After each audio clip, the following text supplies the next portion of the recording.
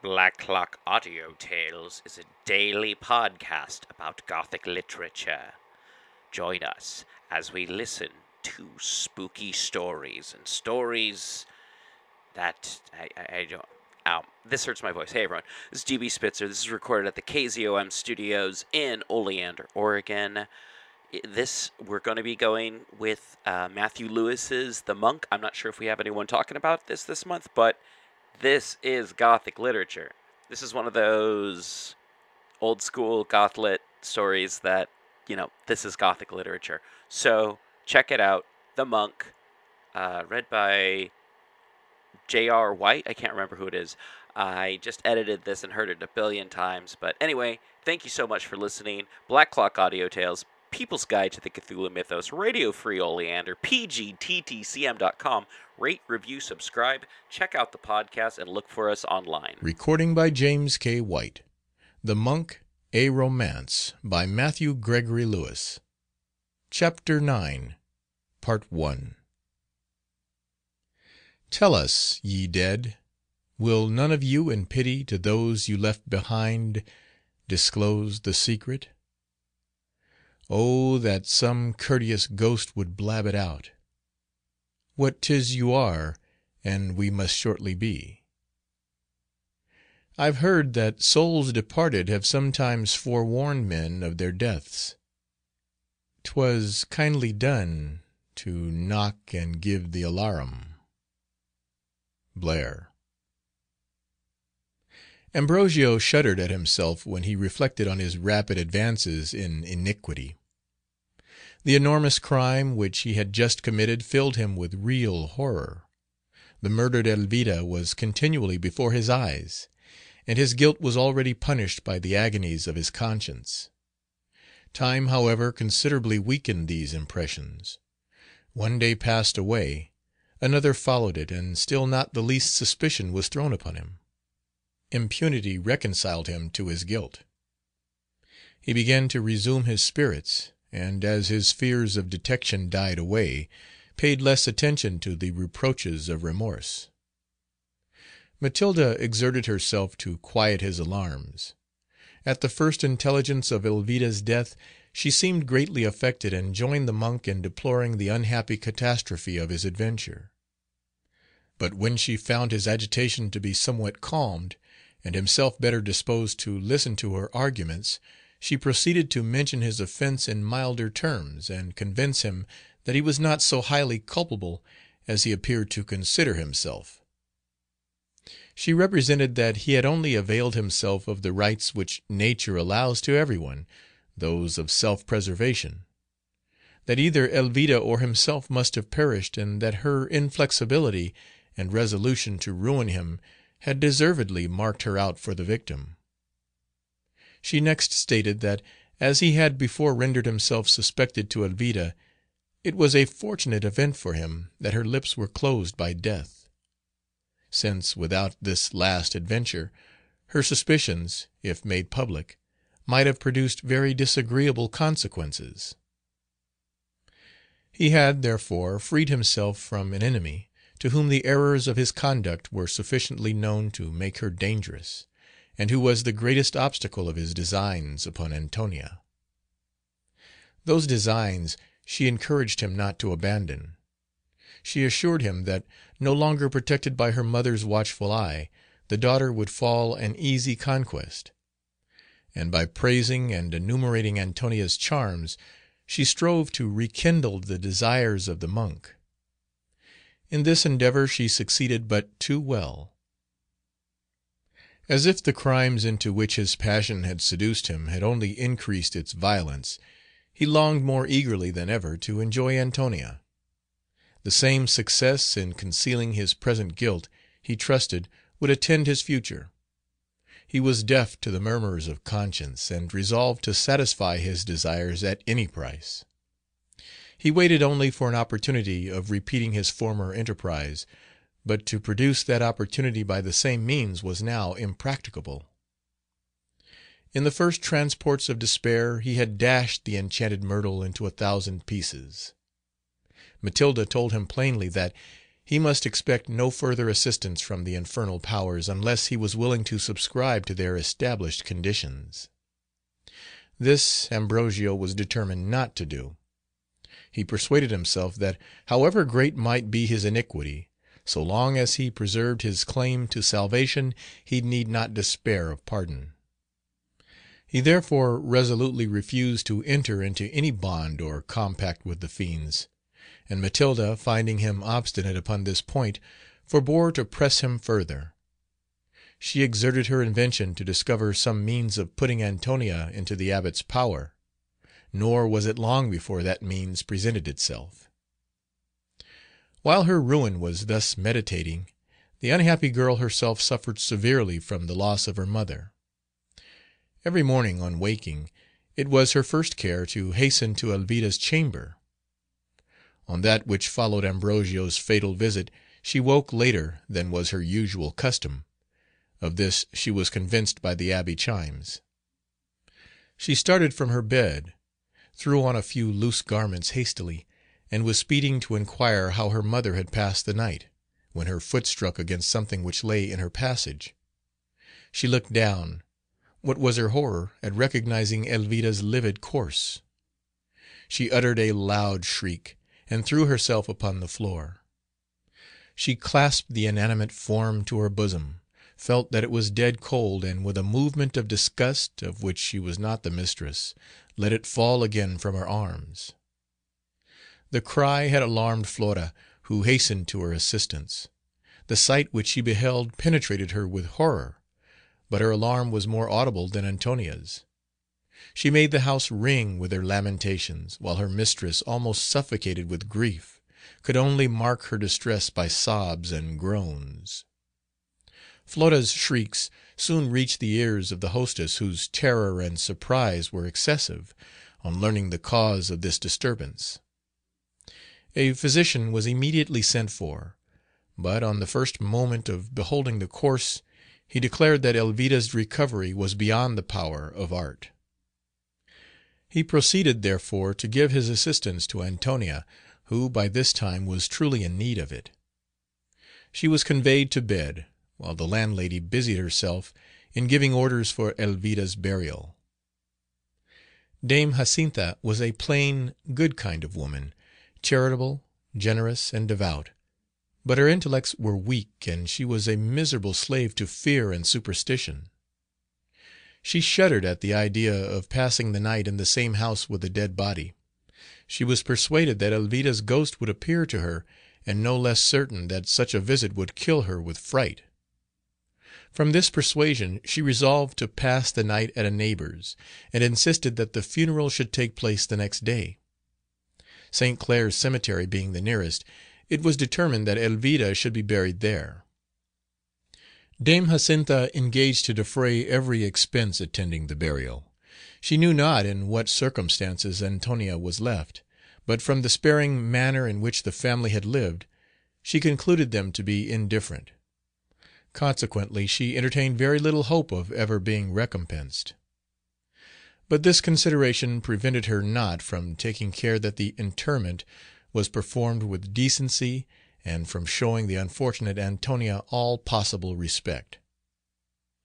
Nobody dies of mere grief. Of this Antonia was an instance.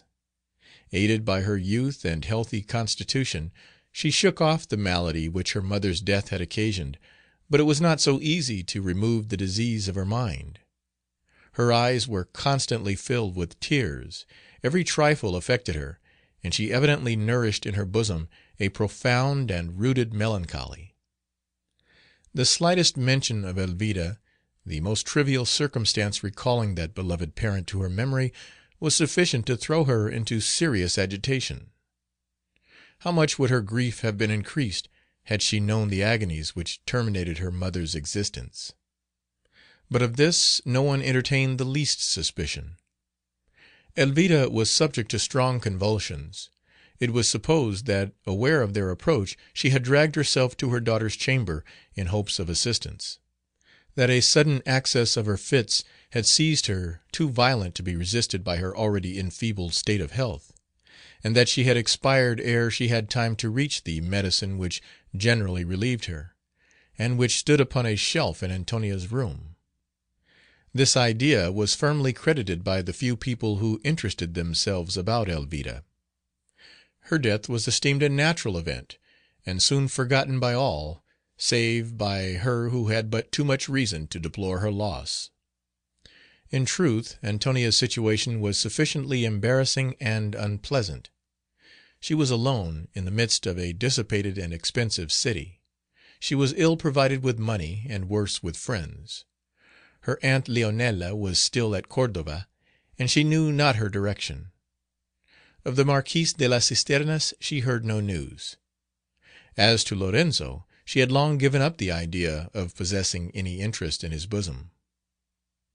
She knew not to whom she could address herself in her present dilemma. She wished to consult Ambrosio, but she remembered her mother's injunctions to shun him as much as possible, and the last conversation which Elvira had held with her upon the subject had given her sufficient lights respecting his designs to put her upon her guard against him in future.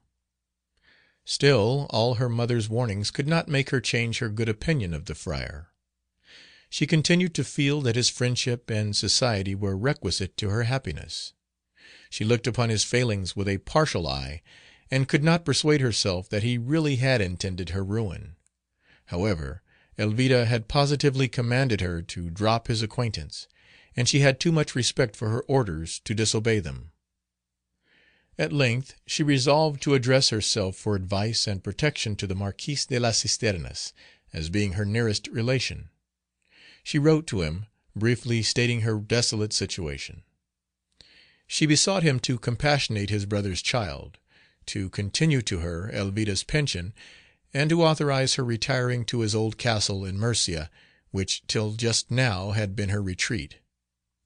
Having sealed her letter, she gave it to the trusty Flora, who immediately set out to execute her commission. But Antonia was born under an unlucky star. Had she made her application to the Marquis but one day sooner, received as his niece and placed at the head of his family, she would have escaped all the misfortunes with which she was now threatened. Raymond had always intended to execute this plan, but, first, his hopes of making the proposal to Elvira through the lips of Agnes, and afterwards his disappointment at losing his intended bride, as well as the severe illness which for some time had confined him to his bed, made him defer from day to day the giving an asylum in his house to his brother's widow. He had commissioned Lorenzo to supply her liberally with money, but Elvira, unwilling to receive obligations from that nobleman, had assured him that she needed no immediate pecuniary assistance. Consequently, the Marquis did not imagine that a trifling delay on his part would create any embarrassment, and the distress and agitation of his mind might well excuse his negligence. Had he been informed that Elvira's death had left her daughter friendless and unprotected, he would doubtless have taken such measures as would have insured her from every danger. But Antonia was not destined to be so fortunate. The day on which she sent her letter to the Palace de las Cisternas was that following Lorenzo's departure from Madrid. The Marquis was in the first paroxysms of despair, at the conviction that Agnes was indeed no more. He was delirious, and his life being in danger, no one was suffered to approach him. Flora was informed that he was incapable of attending to letters, and that probably a few hours would decide his fate. With this unsatisfactory answer she was obliged to return to her mistress, who now found herself plunged into greater difficulties than ever. Flora and Dame Jacintha exerted themselves to console her. The latter begged her to make herself easy, for that as long as she chose to stay with her she would treat her like her own child. Antonia, finding that the good woman had taken a real affection for her, was somewhat comforted by thinking that she had at least one friend in the world. A letter was now brought to her, directed to Elvira. She recognized Leonela's writing, and, opening it with joy, found a detailed account of her aunt's adventures at Cordova. She informed her sister that she had recovered her legacy, had lost her heart, and had received in exchange that of the most amiable of apothecaries, past, present, and to come. She added that she should be at Madrid on the Tuesday night, and meant to have the pleasure of presenting her caro sposo in form. Though her nuptials were far from pleasing Antonia, Leonela's speedy return gave her niece much delight. She rejoiced in thinking that she should once more be under a relation's care. She could not but judge it to be highly improper for a young woman to be living among absolute strangers, with no one to regulate her conduct or protect her from the insults to which, in her defenceless situation, she was exposed. She therefore looked forward with impatience to the Tuesday night. It arrived. Antonia listened anxiously to the carriages as they rolled along the street. None of them stopped, and it grew late without Leonela's appearing. Still Antonia resolved to sit up till her aunt's arrival, and, in spite of all her remonstrances, Dame Jacintha and Flora insisted upon doing the same. The hours passed on slow and tediously. Lorenzo's departure from Madrid had put a stop to the nightly serenades. She hoped in vain to hear the usual sound of guitars beneath her window. She took up her own and struck a few chords, but music that evening had lost its charms for her, and she soon replaced the instrument in its case. She seated herself at her embroidery frame, but nothing went right. The silks were missing, the thread snapped every moment, and the needles were so expert at falling that they seemed to be animated. At length a flake of wax fell from the taper which stood near her upon a favorite wreath of violets. This completely discomposed her. She threw down her needle and quitted the frame. It was decreed that for that night nothing should have the power of amusing her. She was the prey of ennui, and employed herself in making fruitless wishes for the arrival of her aunt. As she walked with a listless air up and down the chamber, the door caught her eye conducting to that which had been her mother's. She remembered that Elvida's little library was arranged there, and thought that she might possibly find in it some book to amuse her till Leonela should arrive. Accordingly she took her taper from the table, passed through the little closet, and entered the adjoining apartment. As she looked around her, the sight of this room brought to her recollection 1,000 painful ideas.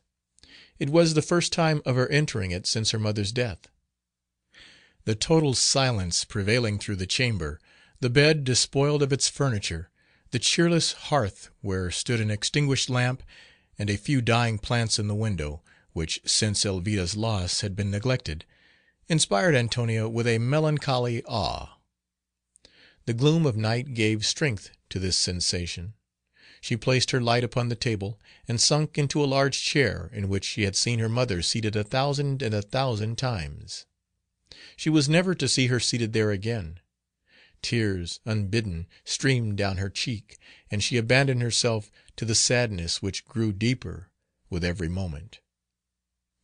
Ashamed of her weakness, she at length rose from her seat. She proceeded to seek for what had brought her to this melancholy scene. The small collection of books was arranged upon several shelves in order. Antonia examined them without finding anything likely to interest her, till she put her hand upon a volume of old Spanish ballads. She read a few stanzas of one of them. They excited her curiosity.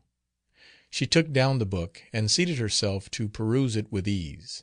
She trimmed the taper, which now drew towards its end, and then read the following ballad: Alonzo the Brave and fair Imogene. A warrior so bold and a virgin so bright conversed as they sat on the green. They gazed on each other with tender delight. Alonzo the Brave was the name of the knight, the maid's was the fair Imogene. And oh, said the youth, since tomorrow I go to fight in a far distant land, your tears for my absence soon leaving to flow, some other will court you, and you will bestow on a wealthier suitor your hand. Oh, hush these suspicions, fair Imogene said, offensive to love and to me. For if you be living or if you be dead, I swear by the Virgin that none in your stead shall husband of Imogene be. If e'er I, by lust or by wealth led aside, forget my Alonzo the Brave, God grant that, to punish my falsehood and pride, your ghost at the marriage may sit by my side, may tax me with perjury, claim me as bride, and bear me away to the grave. To Palestine hastened the hero so bold, his love she lamented him sore. But scarce had a 12-month elapsed, when behold a baron, all covered with jewels and gold, arrived at fair Imogene's door. His treasure, his presence, his spacious domain, soon made her untrue to her vows. He dazzled her eyes, he bewildered her brain, he caught her affections so light and so vain, and carried her home as his spouse. And now had the marriage been blessed by the priest, the revelry now was begun. The tables they groaned with the weight of the feast, nor yet had the laughter and merriment ceased, when the bell of the castle tolled one. Then, first with amazement, fair Imogene found that a stranger was placed at her side. His air was terrific, he uttered no sound, he spoke not, he moved not, he looked not around, but earnestly gazed on the bride. His visor was closed, and gigantic his height, his armour was sable to view. All pleasure and laughter were hushed at his sight, the dogs, as they eyed him, drew back in affright, the lights in the chamber burned blue. His presence all bosoms appeared to dismay, the guests sat in silence and fear. At length spoke the bride, while she trembled, "I pray, Sir Knight, that your helmet aside you would lay, and deign to partake of our cheer." The lady is silent, the stranger complies, his visor he slowly unclosed. O God! what a sight met fair Imogene's eyes! What words can express her dismay and surprise when a skeleton's head was exposed? All present then uttered a terrified shout, all turned with disgust from the scene.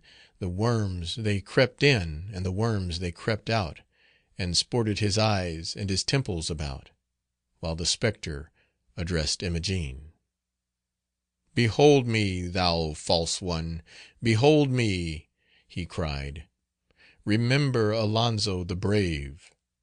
God grant that, to punish thy falsehood and pride, my ghost at thy marriage should sit by thy side, should tax thee with perjury, claim thee as bride, and bear thee away to the grave."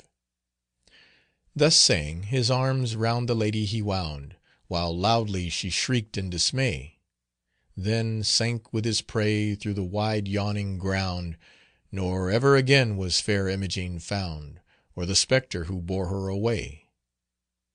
Not long lived the baron, and none since that time to inhabit the castle presume, for chronicles tell that, by order sublime, there Imogene suffers the pain of her crime, and mourns her deplorable doom.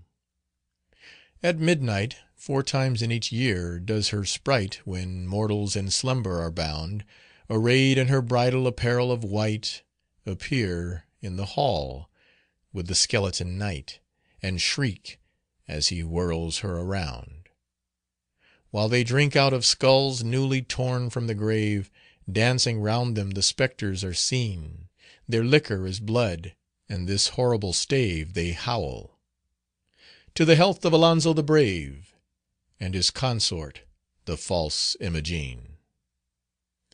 The perusal of this story was ill calculated to dispel Antonia's melancholy. She had naturally a strong inclination to the marvellous, and her nurse, who believed firmly in apparitions, had related to her, when an infant, so many horrible adventures of this kind, that all Elvida's attempts had failed to eradicate their impressions from her daughter's mind. Antonia still nourished a superstitious prejudice in her bosom. She was often susceptible to terrors which, when she discovered their natural and insignificant cause, made her blush at her own weakness. With such a turn of mind, the adventure which she had just been reading sufficed to give her apprehensions the alarm. The hour and the scene combined to authorize them. It was the dead of night. She was alone, and in the chamber once occupied by her deceased mother. The weather was comfortless and stormy, the wind howled around the house, the doors rattled in their frames, and the heavy rain pattered against the windows. No other sound was heard. The taper now burned down to the socket, sometimes flaring upwards, shot a gloom of light through the room, then sinking again, seemed upon the point of expiring. Antonia's heart throbbed with agitation. Her eyes wandered fearfully over the objects around her as the trembling flame illuminated them at intervals. She attempted to rise from her seat, but her limbs trembled so violently that she was unable to proceed. She then called Flora, who was in a room at no great distance, but agitation choked her voice, and her cries died away in hollow murmurs. She passed some minutes in this situation, after which her terrors began to diminish. She strove to recover herself and acquire strength enough to quit the room. Suddenly she fancied that she heard a low sigh drawn near her. This idea brought back her former weakness. She had already raised herself from her seat, and was on the point of taking the lamp from the table. The imaginary noise stopped her. She drew back her hand and supported herself upon the back of a chair. She listened anxiously, but nothing more was heard. "Gracious God!" she said to herself, "what could be that sound? Was I deceived, or did I really hear it?" Her reflections were interrupted by a voice at the door scarcely audible. It seemed as if somebody was whispering. Antonia's alarm increased, yet the bolt she knew to be fastened, and this idea in some degree reassured her. Presently the latch was lifted up softly, and the door moved with caution backwards and forwards. Excess of terror now supplied Antonia with that strength of which she had till then been deprived. She started from her place, and made towards the closet door, when she might soon have reached the chamber where she expected to find Flora and Dame Jacintha. Scarcely had she reached the middle of the room, when the latch was lifted up a second time. An involuntary movement obliged her to turn her head. Slowly and gradually the door turned upon its hinges, and standing upon the threshold, she beheld a tall, thin figure, wrapped in a white shroud which covered it from head to foot. This vision arrested her feet. She remained as if petrified in the middle of the apartment. The stranger, with measured and solemn steps, drew near the table. The dying taper darted a blue and melancholy flame as the figure advanced towards it. Over the table was fixed a small clock. The hand of it was upon the stroke of 3. The figure stopped opposite to the clock. It raised its right arm, and pointed to the hour, at the same time looking earnestly upon Antonia, who waited for the conclusion of this scene motionless and silent. The figure remained in this posture for some moments. The clock struck. When the sound ceased, the stranger advanced yet a few steps nearer Antonia. "Yet 3 days," said a voice, faint, hollow, and sepulchral. "Yet 3 days, and we meet again." Antonia shuddered at the words. "We meet again?" she pronounced at length with difficulty. "Where shall we meet? Whom shall I meet?" The figure pointed to the ground with one hand, and with the other raised the linen which covered its face. "Almighty God, my mother!" Antonia shrieked and fell lifeless upon the floor. Dame Jacintha, who was at work in a neighbouring chamber, was alarmed by the cry. Flora was just gone downstairs to fetch fresh oil for the lamp by which they had been sitting. Jacintha therefore hastened alone to Antonia's assistance, and great was her amazement to find her extended upon the floor. She raised her in her arms, conveyed her to her apartment, and placed her upon the bed, still senseless. She then proceeded to bathe her temples, chafe her hands, and use all possible means of bringing her to herself. With some difficulty she succeeded. Antonia opened her eyes and looked round her wildly. "Where is she?" she cried in a trembling voice. "Is she gone? Am I safe? Speak to me. Comfort me. Oh, speak to me, for God's sake!" "Safe? From whom, my child?" replied the astonished Jacinta. "What alarms you? Of whom are you afraid?" "In 3 days. She told me that we should meet in 3 days. I heard her say it. I saw her, Jacinta, I saw her but this moment." She threw herself upon Jacinta's bosom. "You saw her? Saw whom?" "My mother's ghost." "Christ Jesus!" cried Jacinta, and starting from the bed, let fall Antonia upon the pillow, and fled in consternation out of the room. As she hastened down stairs, she met Flora ascending them. "Go to your mistress, Flora," said she. "Here are rare doings. Oh, I am the most unfortunate woman alive. My house is filled with ghosts and dead bodies, and the Lord knows what besides. Yet I am sure nobody likes such company less than I do. But go your way to Doña Antonia, Flora, and let me go mine." Thus saying, she continued her course to the street door, which she opened, and, without allowing herself time to throw on her veil, she made the best of her way to the Capuchin Abbey. In the meanwhile, Flora hastened to her lady's chamber, equally surprised and alarmed at Jacinta's consternation. She found Antonia lying upon the bed, insensible. She used the same means for her recovery that Jacinta had already employed, but finding that her mistress only recovered from one fit into another, she sent in all haste for a physician. While expecting his arrival, she undressed Antonia and conveyed her to bed. Heedless of the storm, terrified almost out of her senses, Jacinta ran through the streets, and stopped not till she reached the gate of the Abbey. She rang loudly at the bell, and, as soon as the porter appeared, she desired permission to speak to the Superior. Ambrosio was then conferring with Matilda upon the means of procuring access to Antonia. The cause of Elvida's death remaining unknown, he was convinced that crimes were not so swiftly followed by punishment as his instructors, the monks, had taught him, and as till then he had himself believed. This persuasion made him resolve upon Antonia's ruin, for the enjoyment of whose person dangers and difficulties only seemed to have increased his passion. The monk had already made one attempt to gain admission to her pretence, but Flora had refused him in such a manner as to convince him that all future endeavours must be vain. Elvida had confided her suspicions to that trusty servant. She had desired her never to leave Ambrosio alone with her daughter, and, if possible, to prevent their meeting altogether.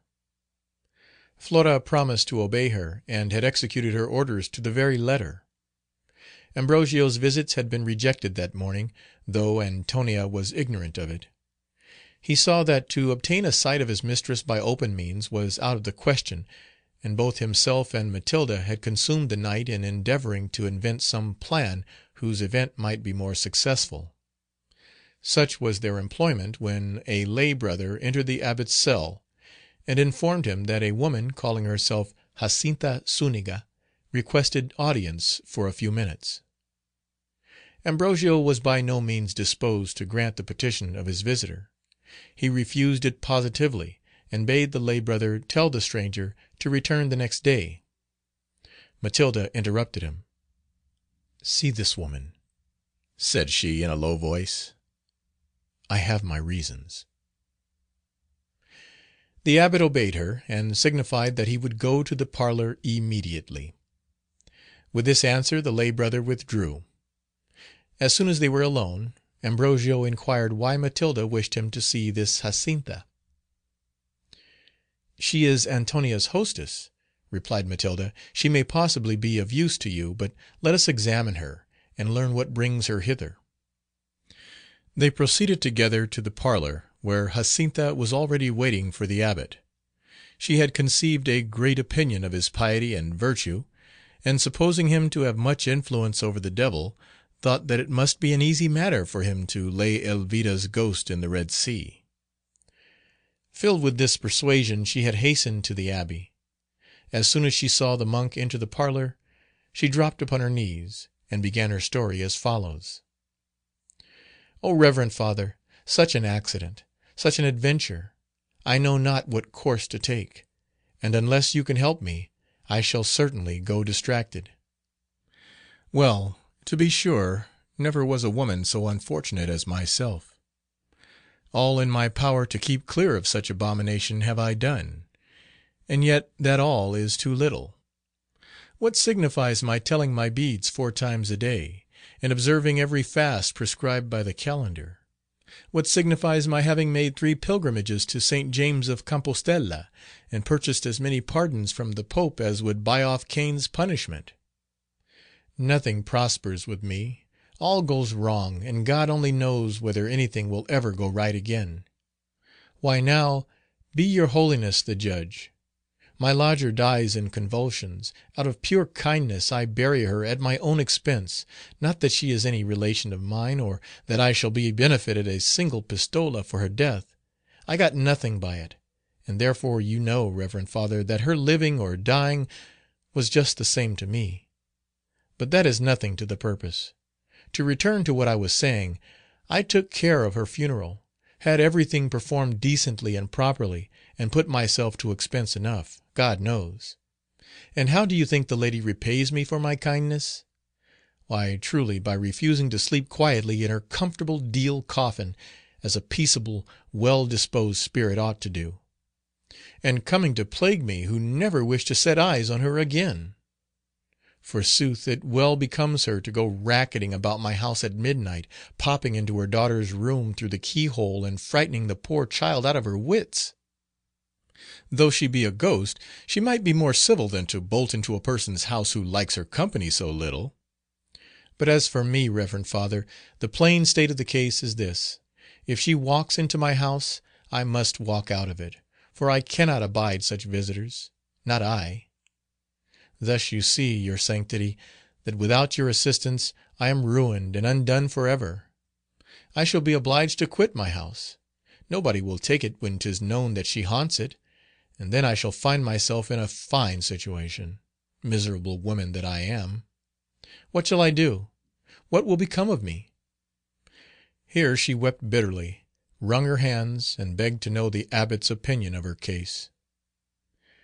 "In truth, good woman," replied he, "it will be difficult for me to relieve you without knowing what is the matter with you. You have forgotten to tell me what has happened, and what it is you want." "Let me die," cried Jacinta, "but your sanctity is in the right. This, then, is the fact stated briefly. A lodger of mine is lately dead, a very good sort of woman that I must needs say for her as far as my knowledge of her went, though that was not a great way. She kept me too much at a distance, for indeed she was given to be upon the high ropes, and whenever I ventured to speak to her, she had a look with her which always made me feel a little queerish, God forgive me for saying so. However, though she was more stately than needful, and affected to look down upon me, though, if I am well informed, I come of as good parents as she could do for her years, for her father was a shoemaker at Cordova, and mine was a hatter at Madrid. Ay, and a very creditable hatter too, let me tell you. Yet, for all her pride, she was a quiet, well behaved body, and I never wished to have a better lodger. This makes me wonder the more at her not sleeping quietly in her grave. But there was no trusting to people in this world. For my part, I never saw her do amiss, except on the Friday before her death. To be sure, I was then much scandalized by seeing her eat the wing of a chicken. "How, Madonna Flora?" quoth I. Flora, may it please your reverence, is the name of the waiting maid. "How, Madonna Flora," quoth I, "does your mistress eat flesh upon Fridays?" "Well, well, see the event, and then remember that Dame Jacinta warned you of it." These were my very words, but alas, I might as well have held my tongue.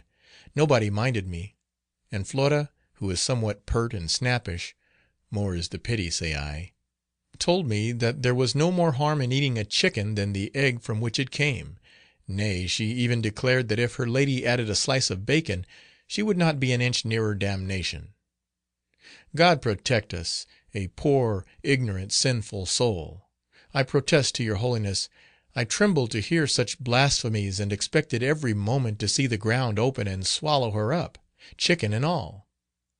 For you must know, worshipful father, that while she talked thus, she held the plate in her hand on which lay the identical roast fowl, and a fine bird it was, that I must say for it, done to a turn, for I superintended the cooking of it myself. It was a little Galician of my own raising, may it please your Holiness, and the flesh was as white as an eggshell, as indeed Doña Elvira told me herself. Dame Jacinta, said she, very good humouredly, though to say the truth she was always very polite to me. Here Ambrosio's patience failed him. Eager to know Jacinta's business, in which Antonia seemed to be concerned, he was almost distracted while listening to the rambling of this prosing old woman. He interrupted her, and protested that if she did not immediately tell her story and have done with it, he should quit the parlour, and leave her to get out of her difficulties by herself. This had the desired effect. Jacinta related her business in as few words as she could manage, but her account was so prolix that Ambrosio had need of his patience to bear him to the conclusion. "And so, your reverence," said she, after relating Elvida's death and burial, with all their circumstances, "and so, your reverence, upon hearing the shriek, I put away my work, and away posted I to Doña Antonia's chamber. Finding nobody there, I passed on to the next, but I must own I was a little timorous at going in, for this was the very room where Doña Elvira used to sleep. However, in I went. There lay the young lady at full length upon the floor, as cold as a stone, and as white as a sheet. I was surprised at this, as your Holiness may well suppose, but oh me! how I shook when I saw a great tall figure at my elbow, whose head touched the ceiling. The face was Doña Elvira's, I must confess, but out of its mouth came clouds of fire, its arms were loaded with heavy chains which it rattled piteously, and every hair on its head was a serpent as big as my arm. At this I was frightened enough, and began to say my Ave Maria, but the ghost interrupting me, uttered 3 loud groans, and roared out in a terrible voice, "Oh, that chicken's wing! My poor soul suffers for it." As soon as she had said this, the ground opened, the spectre sank down, I heard a clap of thunder, and the room was filled with a smell of brimstone. When I recovered from my fright, and had brought Doña Antonia to herself, who told me that she had cried out upon seeing her mother's ghost, and well might she cry, poor soul, had I been in her place I should have cried 10 times louder, it directly came into my head that if any one had power to quit this spectre, it must be your reverence. So hither I came in all diligence, to beg that you will sprinkle my house with holy water, and lay the apparition in the Red Sea. Ambrosio stared at this strange story, which he could not credit. "Did Doña Antonia also see the ghost?" said he. "As plain as I see you, reverend father." Ambrosio paused for a moment. Here was an opportunity offered him of gaining access to Antonia, but he hesitated to employ it. The reputation which he enjoyed in Madrid was still dear to him, and since he had lost the reality of virtue, it appeared as if its semblance was become more valuable. He was conscious that publicly to break through the rule never to quit the Abbey precincts would derogate much from his supposed austerity. In visiting Elvira, he had always taken care to keep his features concealed from the domestics. Except by the lady, her daughter, and the faithful Flora, he was known in the family by no other name than that of Father Jerome. Should he comply with Jacinta's request and accompany her to her house, he knew that the violation of his rule could not be kept a secret. However, his eagerness to see Antonia obtain the victory, he even hoped that the singularity of this adventure would justify him in the eyes of Madrid, but whatever might be the consequences, he resolved to profit by the opportunity which chance had presented to him. An expressive look from Matilda confirmed him in this resolution. "Good woman," said he to Jacintha, "what you tell me is so extraordinary that I can scarcely credit your assertions. However, I will comply with your request. To morrow, after matins, you may expect me at your house. I will then examine into what I can do for you, and if it is in my power, will free you from this unwelcome visitor. Now then, go home, and peace be with you." "Home!" exclaimed Jacintha, "I go home! Not I, by my troth. Except under your protection, I set no foot of mine within the threshold. God help me, the ghost may meet me upon the stairs, and whisk me away with her to the devil. Oh, that I had accepted young Melchior Bosco's offer! Then I should have had somebody to protect me. But now I am a lone woman, and meet with nothing but crosses and misfortunes. Thank heaven it is not yet too late to repent. There is Simon Gonzales will have me any day of the week, and if I live till daybreak, I will marry him out of hand. A husband I will have, that is determined, for now this ghost is once in my house, I shall be frightened out of my wits to sleep alone. But for God's sake, reverend father, come with me now. I shall have no rest till the house is purified, or the poor young lady either. The dear girl! She is in a piteous taking. I left her in strong convulsions, and I doubt she will not easily recover her fright." The friar started, and interrupted her hastily. "In convulsions, say you? Antonia in convulsions? Lead on, good woman, I follow you this moment." Jacintha insisted upon his stopping to furnish himself with the vessel of holy water. With this request he complied. Thinking herself safe under his protection should a legion of ghosts attack her, the old woman returned the monk a profusion of thanks, and they departed together for the Strada di San Jago. End of Chapter 9, Part 1. Recording by James K. White. Chula Vista.